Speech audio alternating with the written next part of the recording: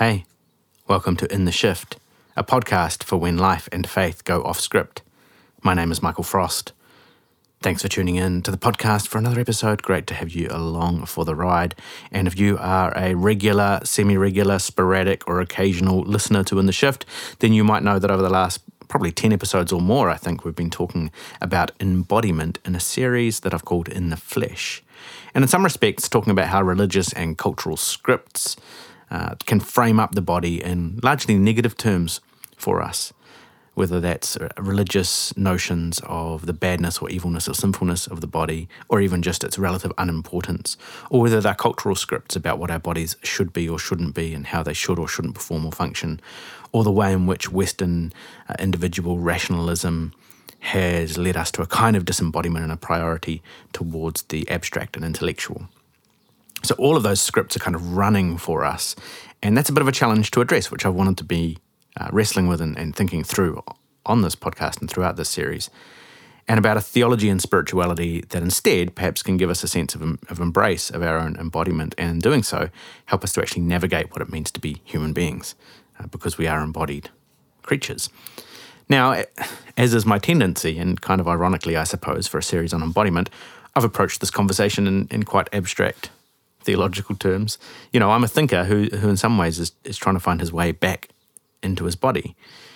And so as we draw to a close in this particular series, I thought it might be helpful to ground the conversation in a different kind of way. So talking to someone who works with bodies day in and day out and has also done a bunch of self-work on her own embodied journey as well. So I thought that might be a good idea. So in this episode, I'm talking with my good friend Sherry Inoue, who is a massage therapist, but not only talking about her work as a clinician with bodies, but also about her own experience of life as a Japanese-Canadian person now living in New Zealand. And then we go on to talk about pain, about our relationships with our bodies, and about maybe how we can come to terms with the uniqueness and even amazingness. That's a technical theological term for the bodies that we inhabit. Now, before we just get into that conversation, an interesting thing has kind of happened to me, which I was only partially aware of during our chat, and then I became increasingly aware of in the days following. And especially as I guess I listened back to a number of times to our conversation as I was putting this episode together. Now, you might have picked up throughout the series that, and I'm sure you have, that both because of certain unhelpful religious ideas that I've held, and also because of a complicated sense of self, of body image, of challenges with my relationship to food, to the length of my limbs, all sorts of other factors. And for all my theological reflection about the goodness of bodies, I've been shaped by primarily negative views of my own body for much of my life.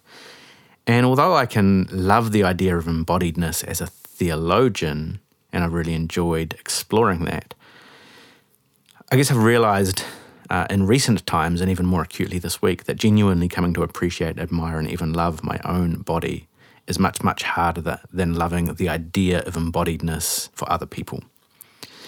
Anyway, in the days since this conversation with Sherry, I have sensed this growing appreciation for my own body. And perhaps some of the reasons for that will become clearer as you listen through our conversation. But I guess I've become aware of how much I have seen my own body through the lens of all the ways that it was different, all the ways it didn't measure up to, or fit in, or look right, or whatever, to whatever notion of a body that I had in my head that had been given to me by all of those various scripts that seemed to be running all of the time. And so over the last few days even have been immersed in this internal conversation about actually how much I have to be grateful for in relationship to my body, and that my body itself is an extraordinary and amazing thing. And even the things I judge quite harshly are only judged that way because I'm measuring them against some imaginary standard that only exists because that's the script that the powers around us have given us. So I'm kind of in the midst of my own little personal transformation moment. And so I'm excited, looking forward to sharing this conversation with you. So this is episode 29 of In the Shift. Let's get into it.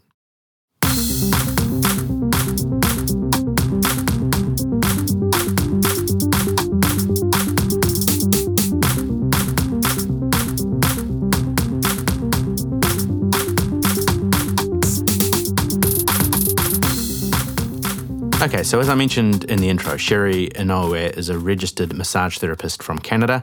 She's a graduate of a 3-year program there that includes comprehensive study of anatomy and physiology, pathology, kinesiology, neuroanatomy, orthopedics, remedial exercise, and patient education. She describes herself as a collaborator of goals, a curator of repose, and a part of a humble alliance working with others for the pain-free, sustainable longevity of the movement life. Now, Sherry grew up in Langley on the west coast of Canada in British Columbia, and she was born to Japanese immigrants. Her parents had moved to Canada from Japan in their early to mid-20s.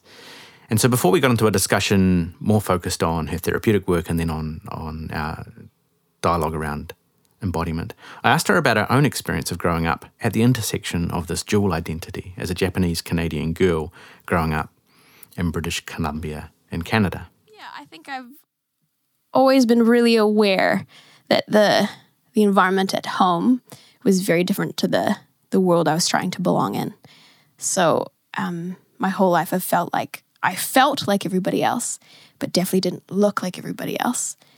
And there's a story that I've told you earlier before, but I had a friend who was part of the basketball team, and she would comment like, "Oh my gosh, your hands and your feet, they're so miniature." And I'd look at them and think, oh my gosh, they are miniature. Not relative to who I was, but relative to everybody else. And if I looked around, everybody was Caucasian. So I did feel like I didn't belong, and I would only catch a glimpse of the fact that I was Japanese, like in a reflection in glass or something like that. And it'd be a real shock, actually, that I was differently shaped and definitely different size to everybody else. So I did things like I wore shoes that were 2 sizes too big, or just to kind of feel like I was fitting in. And we had to go to Japanese language school on Wednesdays after school. I did judo twice a week for 8 years, and I hid that off from my friends. It was difficult enough sort of explaining all the other things that were different about me. All my extracurricular activities being different as well was just extra. So yeah, there was a real kind of trying to belong to 2 different worlds my whole life. And when I was 19, I eventually got a chance to live in Japan. And I thought, this is the opportunity I've always wanted of sort of answering the question, well, which is it? Am I more Canadian or am I more Japanese? And by the end of that year in Japan, I sort of felt like this is a season I spent looking like everybody else, but feeling totally different, which is in contrast or reverse to the life I've had up until that point, where I looked very different from everybody else, but felt like everybody else. So, I came home having felt like what matters actually is who you are on the inside, and I'm Canadian on the inside. And so I tried to settle back into sort of suburban, Western white life, and found it really difficult. And it wasn't until I came to New Zealand, fast forward almost a decade, and I landed on a Tuesday, and on Thursday I went up One Tree Hill. And I must have written a pamphlet or some kind of tourism guide about how from on top of One Tree Hill, the west and the east of the country would meet. And I remember thinking, that's hilarious. 1, because in Canada that's impossible. It's such a big landmass. But 2, because I've been waiting for that kind of line or that statement to be true about my life, sort of reconciling what I looked like, the body I had, and the person I felt like I was, sort of meeting. Inhabiting this reality as Japanese Canadian, hiding judo from your school friends, sometimes forgetting that you're Japanese until you see a reflection of yourself because you feel the same as everyone else, but then having these moments where you realize you're not the same as everyone else. Do you think this had an impact on your sense of place in the world? Your sense of how you belonged or didn't? Does that make sense? Yeah. I think unconsciously and consciously, it drove this sort of quest to force myself to fit in. And so I think I developed a kind of exterior person, and I worked really hard on that exterior person. And that exterior person was white, basically. So I learned the ways, I think, of the people by forgetting or ignoring or denying the realities of me that were Japanese. And my mom and I had often had my mom and I had some conflicts around, she would pack me these Japanese lunches and I would throw them away without eating them, which she eventually confronted me about and said, "Are you not eating your lunches?" And I thought, well, why can't you just make me a normal lunch like everybody else, ham sandwich? And yeah, so I think I was definitely driving the sort of rift, and I had sort of chosen sides. And so, yeah, it's not there was a lot that I had to heal from, I think, from doing that. But it served me at the time so that I could feel a part of, the place I was, I guess.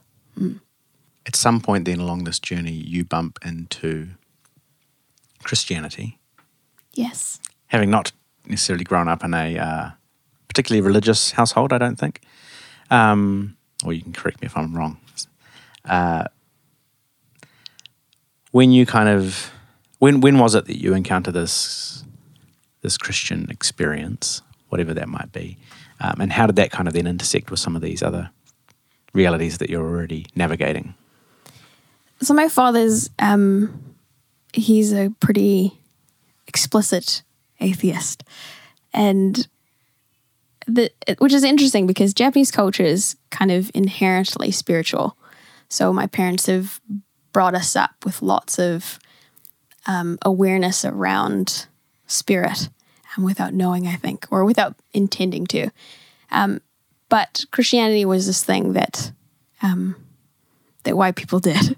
And I think when I first met, it's actually one particular family.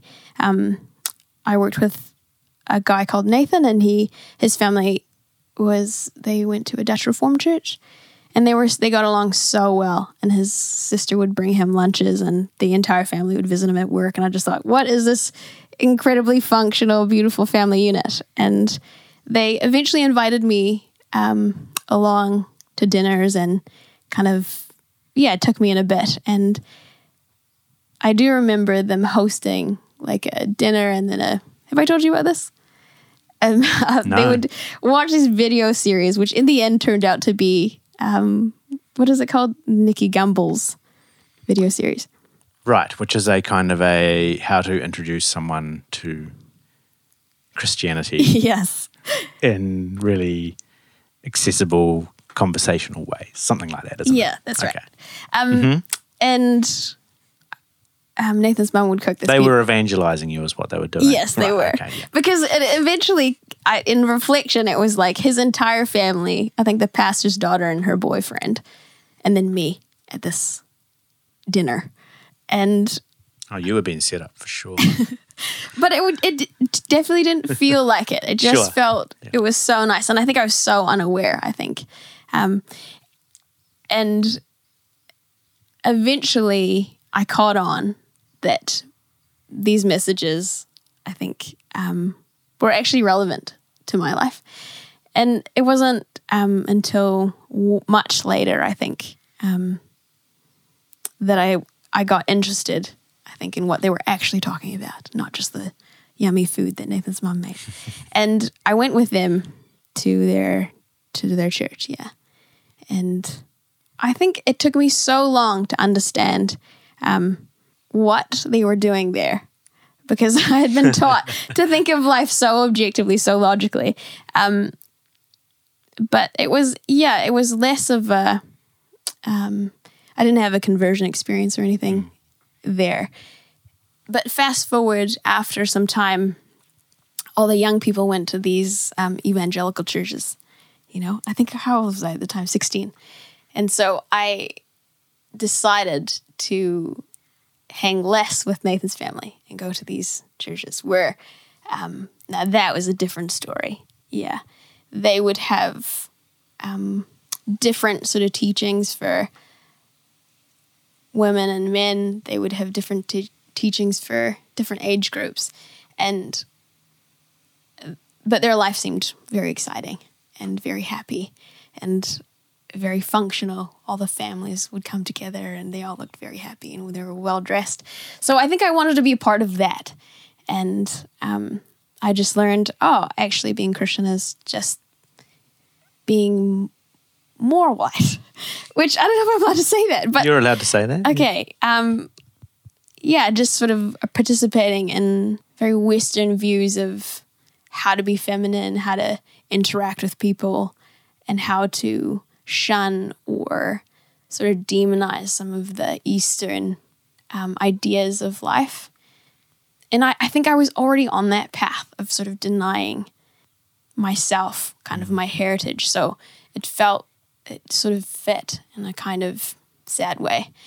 And so I did that for a few years and really lost myself. And I'm a person who asks lots of questions, so I did come up with lots of questions about those things. But it was always sort of met with really simple kind of binary answers. And I just had to choose to believe it or do it or behave a certain way. It's very simple, but yeah, if you're not a simple person, well, I don't think anyone's a simple person. But if you have, sort of different things in your life which make you, or you're made up of different, cultures or intersections, it's a pretty narrow path. Yeah. So in that sense, then, even in thinking about Christianity as this how exercise in how to be more white, and then the layer of the particular attitudes towards gender as well, and women within that kind of space. Do you see that experience as, in some senses, further complicating your own sense of identity or who you were, and even in talking about losing yourself in that process? Were you kind of aware that that's what was happening, or is that something you only see now looking back at that experience? Oh, I think maybe I wasn't aware. Some of the questions came out of feeling like, is it okay that I'm throwing that away? And I'm just sort of clarifying, is this what you're asking of me? And when the answer came back, yes, definitely, of course, then perhaps I didn't question the authority of that.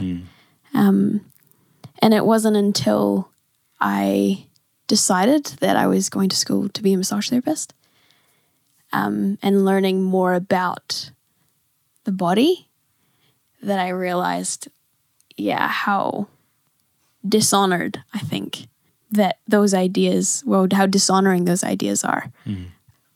So having described a number of different reasons why perhaps you felt or experienced a sense of disembodiment in your kind of early stages of life, right through into your 20s, how and why did you then begin to recognize that and then put the pieces together in a different kind of way towards health and towards the kind of ways that you think about yourself and you think about embodiment more generally now? So I did become very sick physically and sort of had ongoing issues with, and not anything too obvious, things like not being able to eat whatever I liked and always having a sore tummy and all these kinds of sort of low-grade issues, and then having my sleep affected and all these really physical kind of expressions of distress, of things in the background not working anymore, and asking questions about those things, engaging doctors who just dismissed it or medicated it. It wasn't until I think I started talking to someone about identity and who I had sort of become based on those experiences, and perhaps how different that person was to who I was made to be and who I wanted to be, and teasing out all of those things to make some space for perhaps the me that was always there but never had a chance to express herself. It wasn't until that time that I sort of began that journey of re-embodying this Japanese Canadian, smaller than most, with a big attitude body, in a way that I could be proud of and enjoy. So that was like a 10, 15-year journey, and one I'm still on.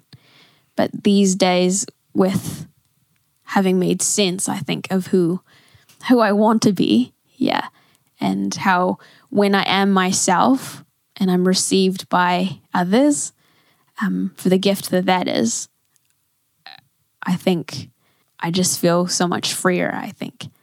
So, that process was a healing process. It was a sort of shedding other people's expectations and also ones I created for myself, and coming out of that, that allows me to treat others in that way, both as a clinician and also as a friend or partner.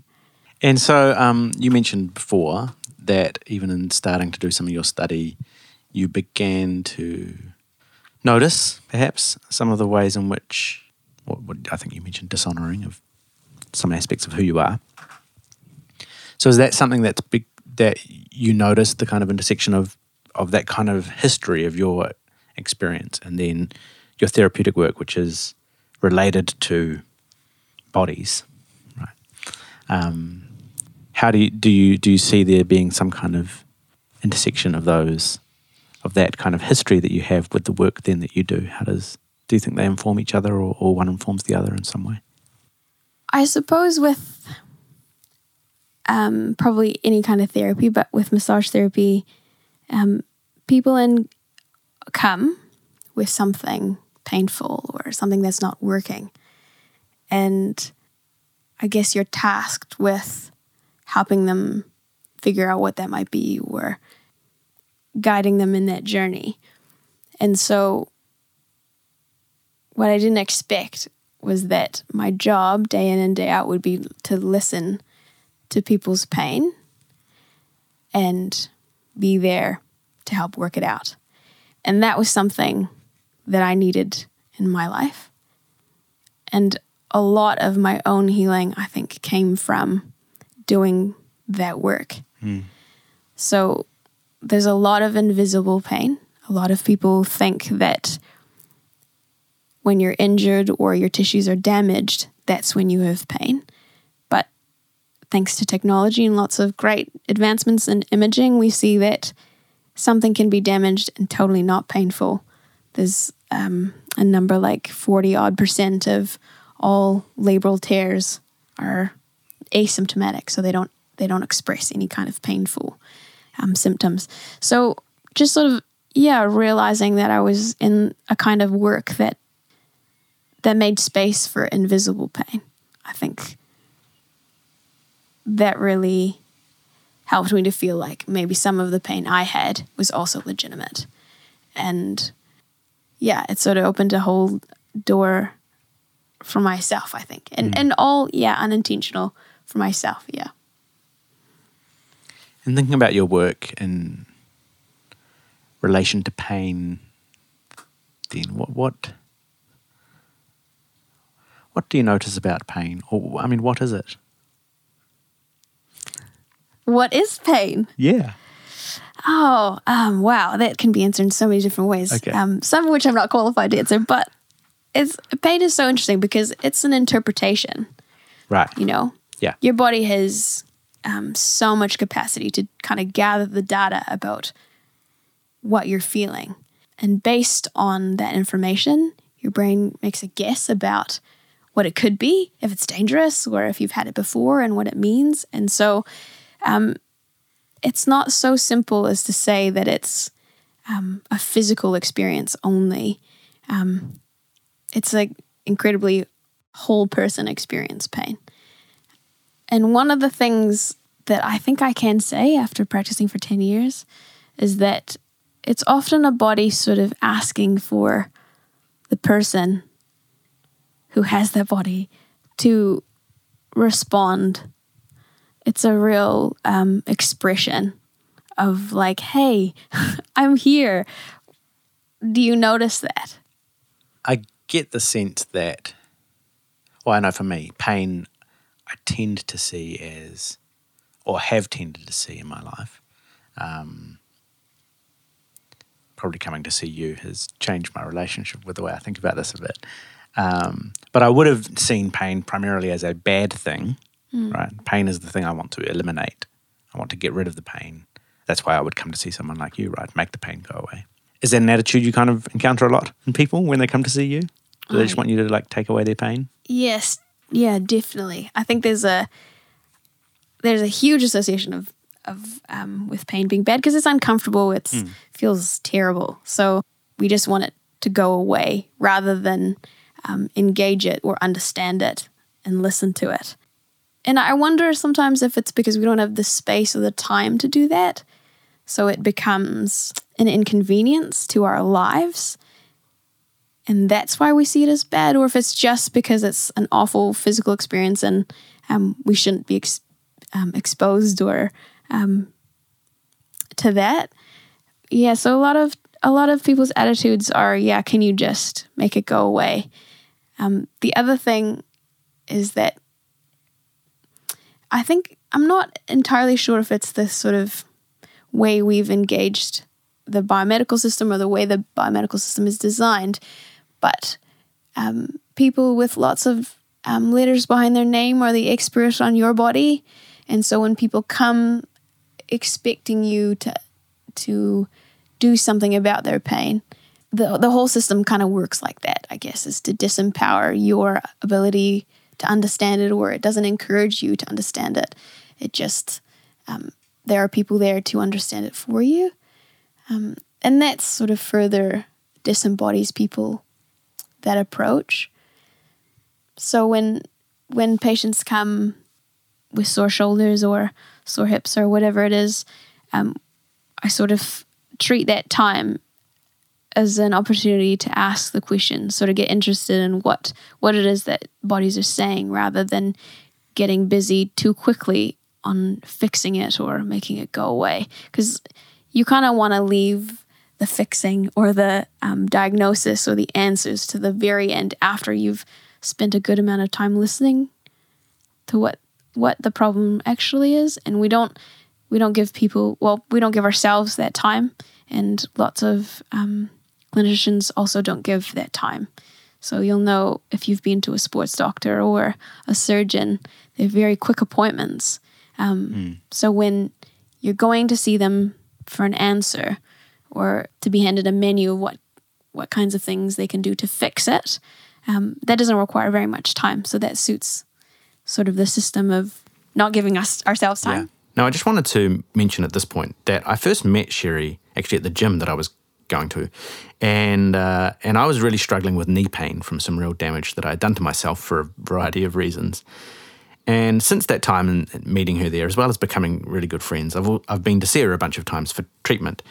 And one of the things I was interested in asking her was, I'm aware that as I go into a space like that to receive that kind of treatment, I carry with me all of these complicated, sometimes quite negative attitudes, judgments, and experiences about my own body, whether that's related to pain that I'm in, whether it's related to something that I wish my body was able to do that it's not, or whether it's related to loads of ideas around why my body isn't the way that I think it should be, why it doesn't measure up to what it should look like. Whatever kind of complicated sense of relationship to my own body and my body image that I kind of carry with me, that I carry that into the room with me. And yet she's someone who works with other people's bodies day in and day out. And so my sense, even in that space, is that perhaps sometimes if there are other people like me, she's working with people where she's much more comfortable with their bodies than they are with their own bodies. And is that something she's kind of aware of? Is that something she's observed and noticed? And does she have any reflections on that? Yeah, I wonder if it's a luxury that I have when approaching people's bodies of sort of, I don't need it to run the race this weekend or be quiet while I'm trying to work really hard at a project I've got that's due whenever. So I get to ask questions that are more interested in what the body is saying or feeling without needing it to achieve an outcome. So it's kind of I guess I'm more, well, not that I'm more, but I feel like I get to be open to what is being said rather than needing it to perform in a certain way.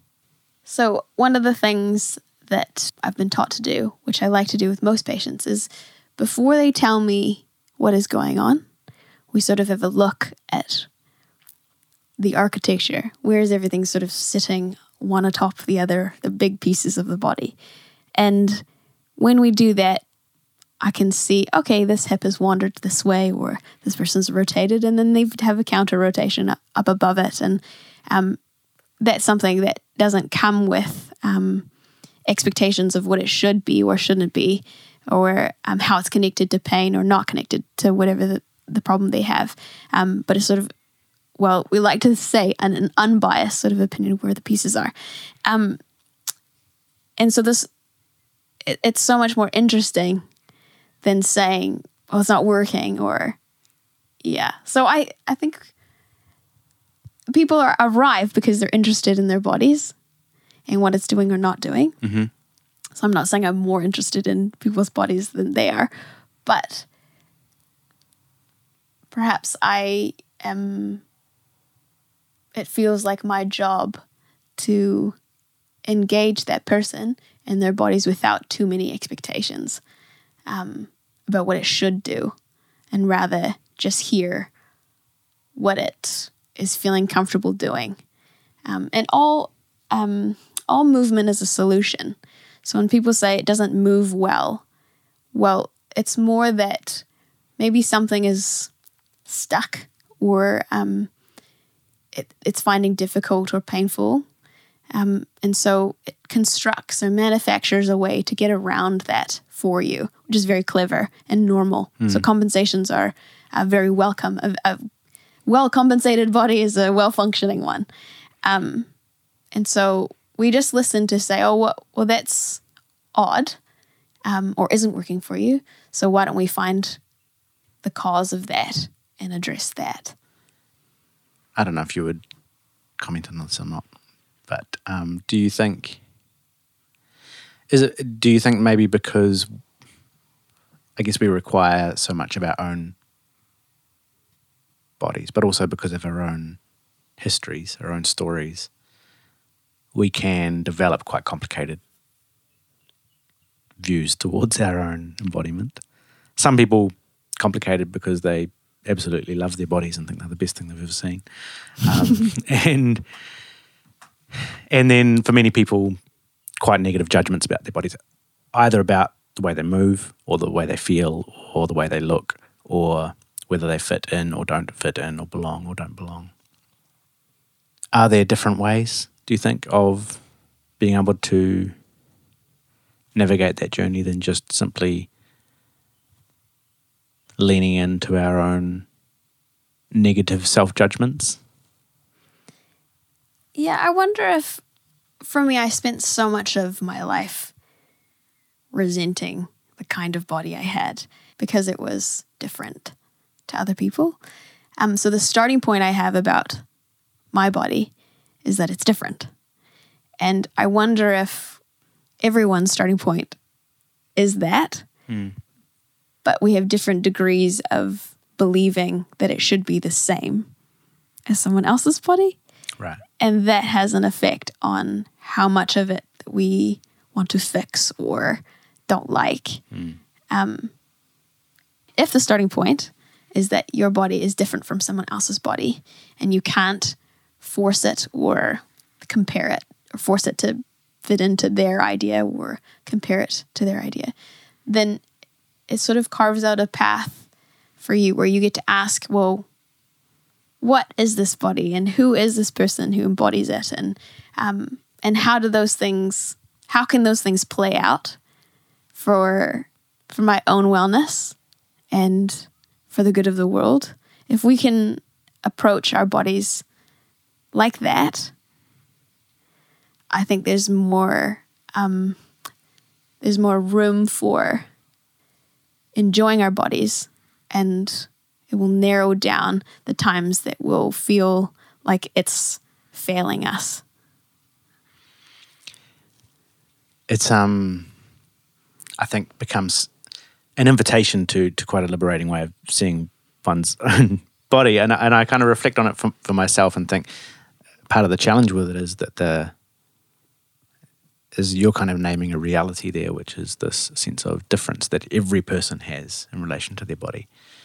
And yet we kind of, I guess, the dominant narratives that we get fed, whether that was through particular religious constructs, but also I think about probably what's more profound for many people is the kind of narratives that are sold to us all the time, which obviously contribute to people's various body image issues and all that kind of stuff, which kind of says this is what your body should be, should look like, should perform like.